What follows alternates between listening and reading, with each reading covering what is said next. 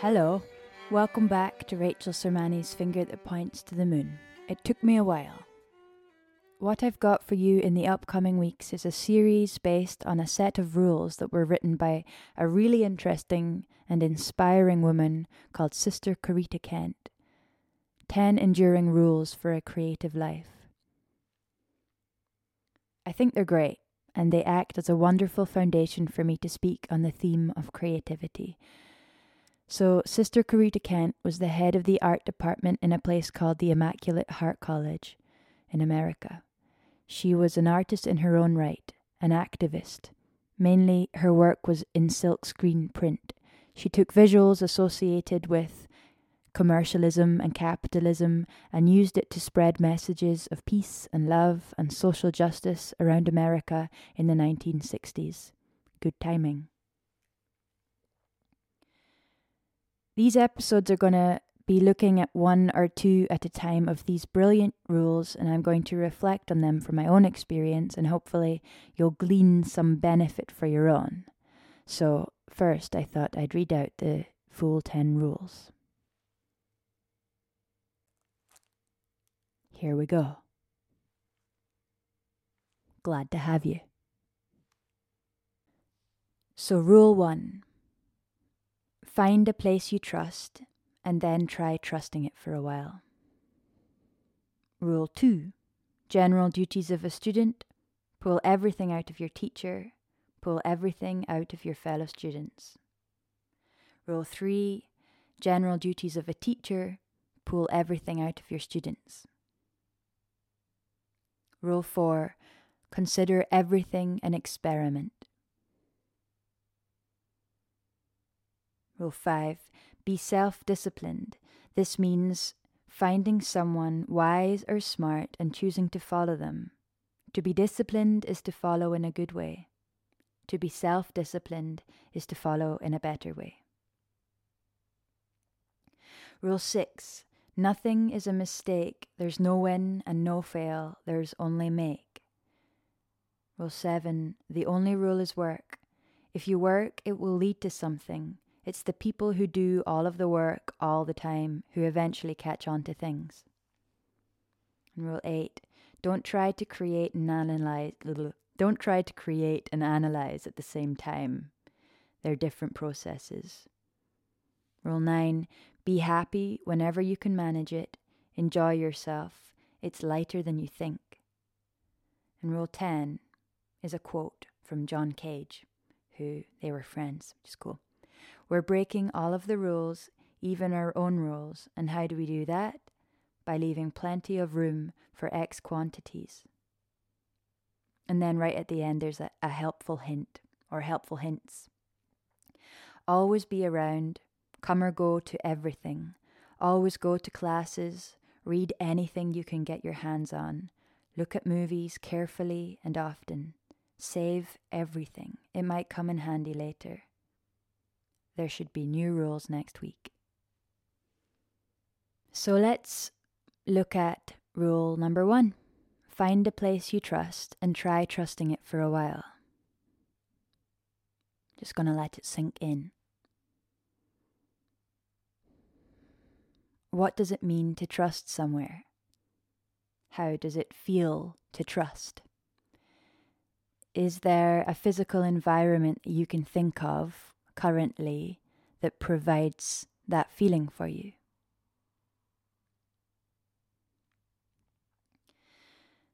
I would definitely add that trust is a state of mind. To me, the word trust equates to love, and they both come hand in hand. The concept of finding a place that you trust is a really interesting one, certainly for someone like me who has traveled a lot.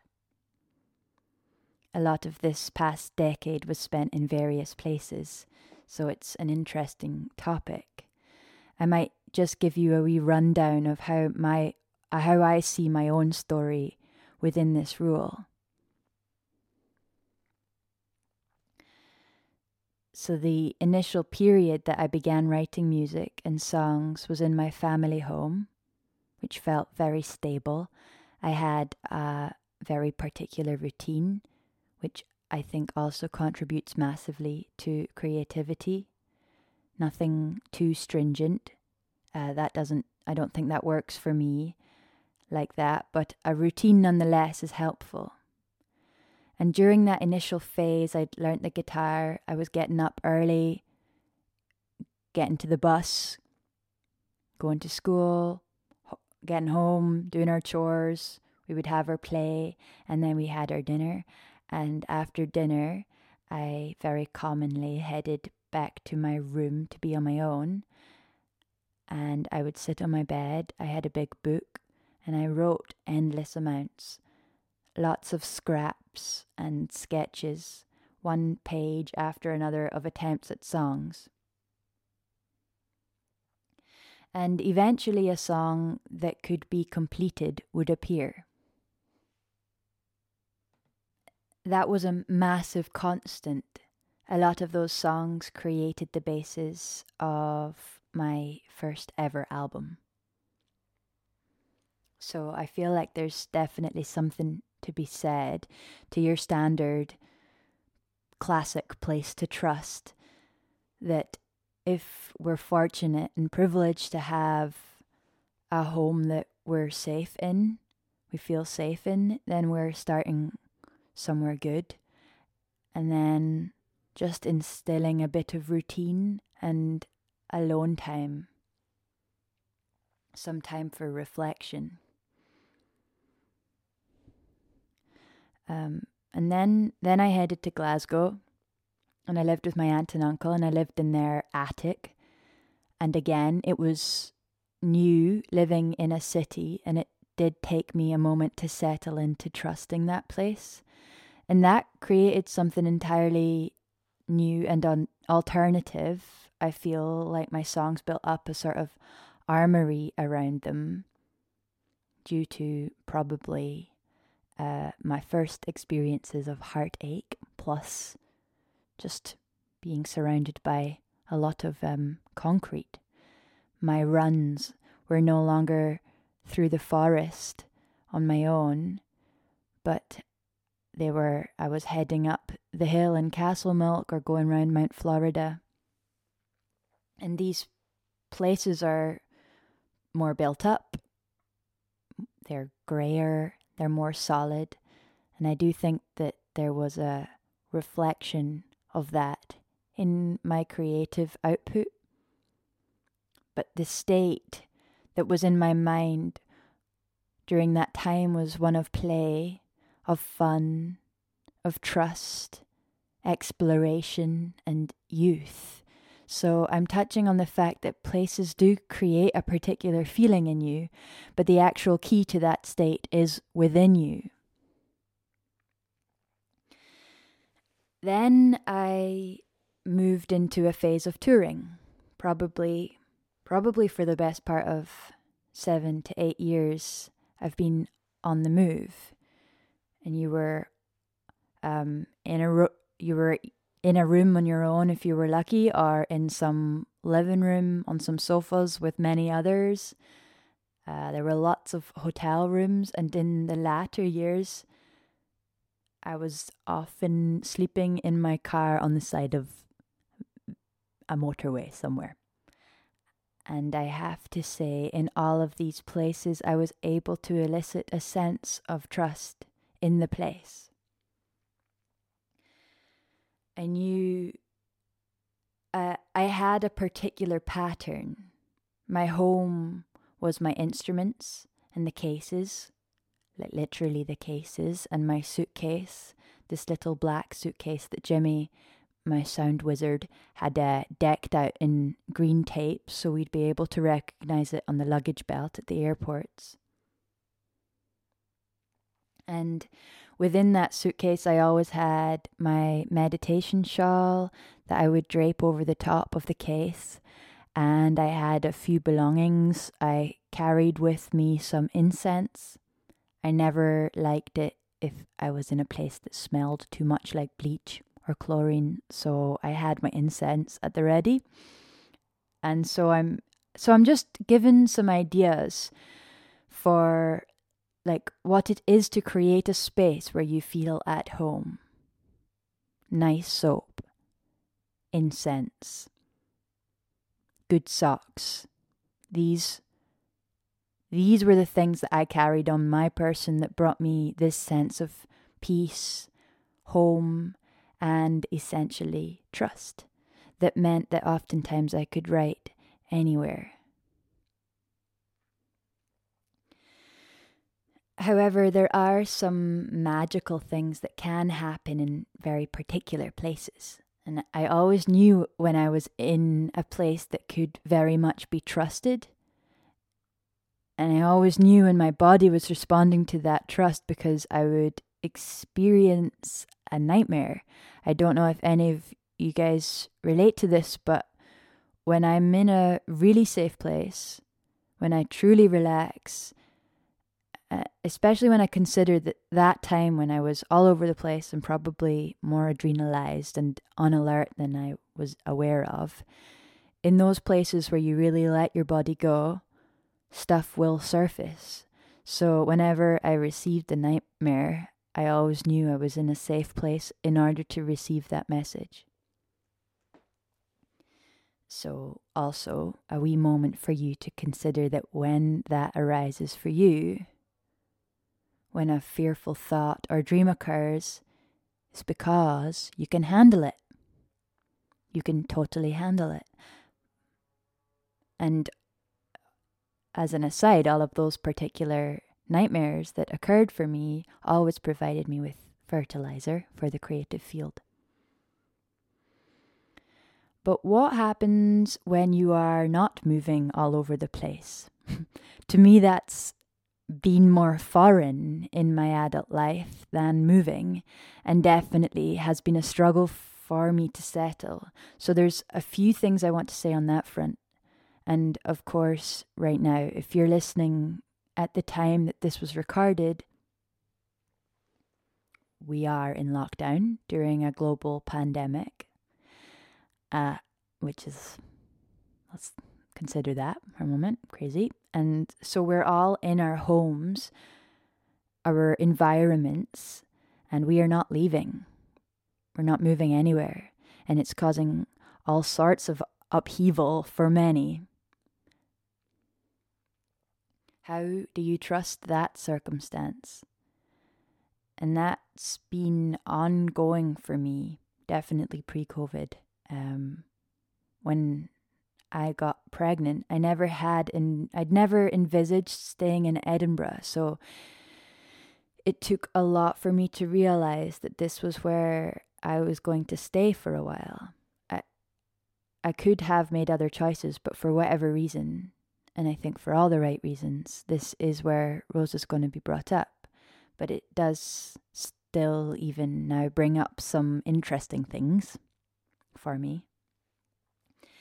And I think this is where the part of the rule that says try trusting it for a while is a part that I want to focus on, because I'm realizing more and more that it is my mind and my state of mind that creates that sense of trust, and that it's not just a question of sitting back and waiting for that sense of home to arise, but possibly to start practicing it, like physically, mentally, emotionally practicing being here and feeling at home.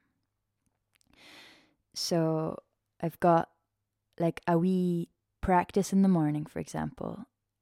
Usually I make myself a hot cacao, a wee drink. Then I sit in front of this altar that I've got that's covered in pictures of my ancestors or my family, loved ones, my old cat Pebbles, my beautiful cousin, and trinkets of all sorts. I love all this stuff, shells and feathers and pine cones and postcards and roses and candles. And I sit there and I sit with my candles and I consider the line that I come from, the line of fathers, the line of mothers, I think of that stream and like how crazy it is that here I am in this particular place. And there they were in Donegal or Tuscany. You know? Consider that. Consider your line. And in some sort of sense, it gives you this bigger, for me definitely, it gives you this bigger perspective of what home is and what home has been for all the components and patterns and genetics that make up your makeup. It's so intriguing. So here we are. And then I say a prayer to the land of the earth that I'm on. So we're all home to earth, but we're all living on different pieces of land of this earth that are literally like different planets. And so I consider this place, the land of this place that they call Edinburgh, and that big hill in the middle that they now call Arthur's Seat. And I think about the animals, the plants, the weather that exists in this piece of land. I really like conjure the notion of where I'm at. And I also think of the people who walked here before. And then I thank it for being under me, being the support and nourishment to my existence. And then I go on to thank the land of my body, and as I was saying, all these people, all these energies that came before and that will continue. And somehow it just seems to settle me into myself and settle me into the place where I'm at in this moment. And I can just feel like this sense of a growing fondness for a place that I never considered would be my own home, and a place that I never considered that I would be staying in for any length of time. So yeah. But also though, I would encourage you to understand and have compassion for yourself, that if you're not in a circumstance where you can be creative due to your environment, like when I had a particular neighbor issue and my mind couldn't deal with it, I couldn't be in that state of trust. If you're in that circumstance, not to give yourself a hard time, not to force creativity, but to trust that you might need to move with it and find something else. And I promise that eventually it'll come. And if you are in the circumstance where you're already in an environment that could provide you with a space to trust and feel at home in, then I'd encourage you to create a wee space. Whether that, like mine, is a little ceremonial space or whatever, where your instruments are available to you, if it's an instrument that you play. And if you don't play an instrument or a guitar or something melodic, I would encourage you to get something maybe rhythmic, like a wee drum. And yeah, just consider this rule number 1. Find a place you trust and then try trusting it for a while. We can find these places in ourselves and then we can create them in our environment, where we are, whether we are there temporarily or permanently. And then we can create through practice and just through the magic of time passing, this feeling inside us that can create creation. So I hope you don't mind. I've had a good wander into my own past, talked about myself a good bit, into the her story, and I've had a look at it from an analytical point of view, but also nostalgic. And I hope you don't mind that, and I hope it's been of use. So let me know. I'd love to hear from you of what your safe spaces are. I'd love to see pictures of the little corners in your home, or where it is you find yourself drawn to when it comes to writing a song or drawing a picture or just ruminating, daydreaming. Where does that settle in you? I'd love to know. So thank you everyone for listening, and I'll speak to you soon for the next episode. After the last episode of this series has been released, I'll be hosting a number of online workshops on the art of writing song as I have known and grown with it. This experience won't be about writing a radio hit, though you might. It'll be all about cultivating confidence and creativity and feeling empowered in your own expression. The way I've always worked is through the exploring and cultivating of both my spirituality and creativity. The two are symbiotic, both require courage. Their union has been the lens and toolkit through which I process living here on Earth, so you can expect to be hearing from my expertise and experience in both realms, that of creativity and that of spirit. There'll be creative writing exercises, drawing exercises, exercises, as in stuff to do with your body or what is available to you in your own body. There will also be focused moments where we work with the voice and practice strengthening that lovely centre of expression and communication. There will also be meditations to encourage the flow of creative juices. For each workshop, there will be 13 safe spaces. Having only a small number of people on the course will mean I get to give you lots of individual attention and to tune the whole workshop to the needs of whoever's in there. You might be a veteran in the art of song, or completely without experience. All you need is curiosity. Curiosity keeps you open so the magic of creativity can come in. Tickets are on sale now. To choose your preferred weekend and take leap into play, go to my website at www.rachelsormani.com. You'll find the link in the podcast description. I'm really excited for this. Guiding people in their creative process is something I love to do and have been working my way up to doing more of for a few years.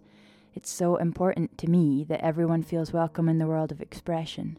Artistry belongs to all. Creativity is a lifebuoy. It keeps one afloat in a wild sea. I feel like the more you're able to explore and express yourself, the more alive you're able and willing to feel. So maybe see you there.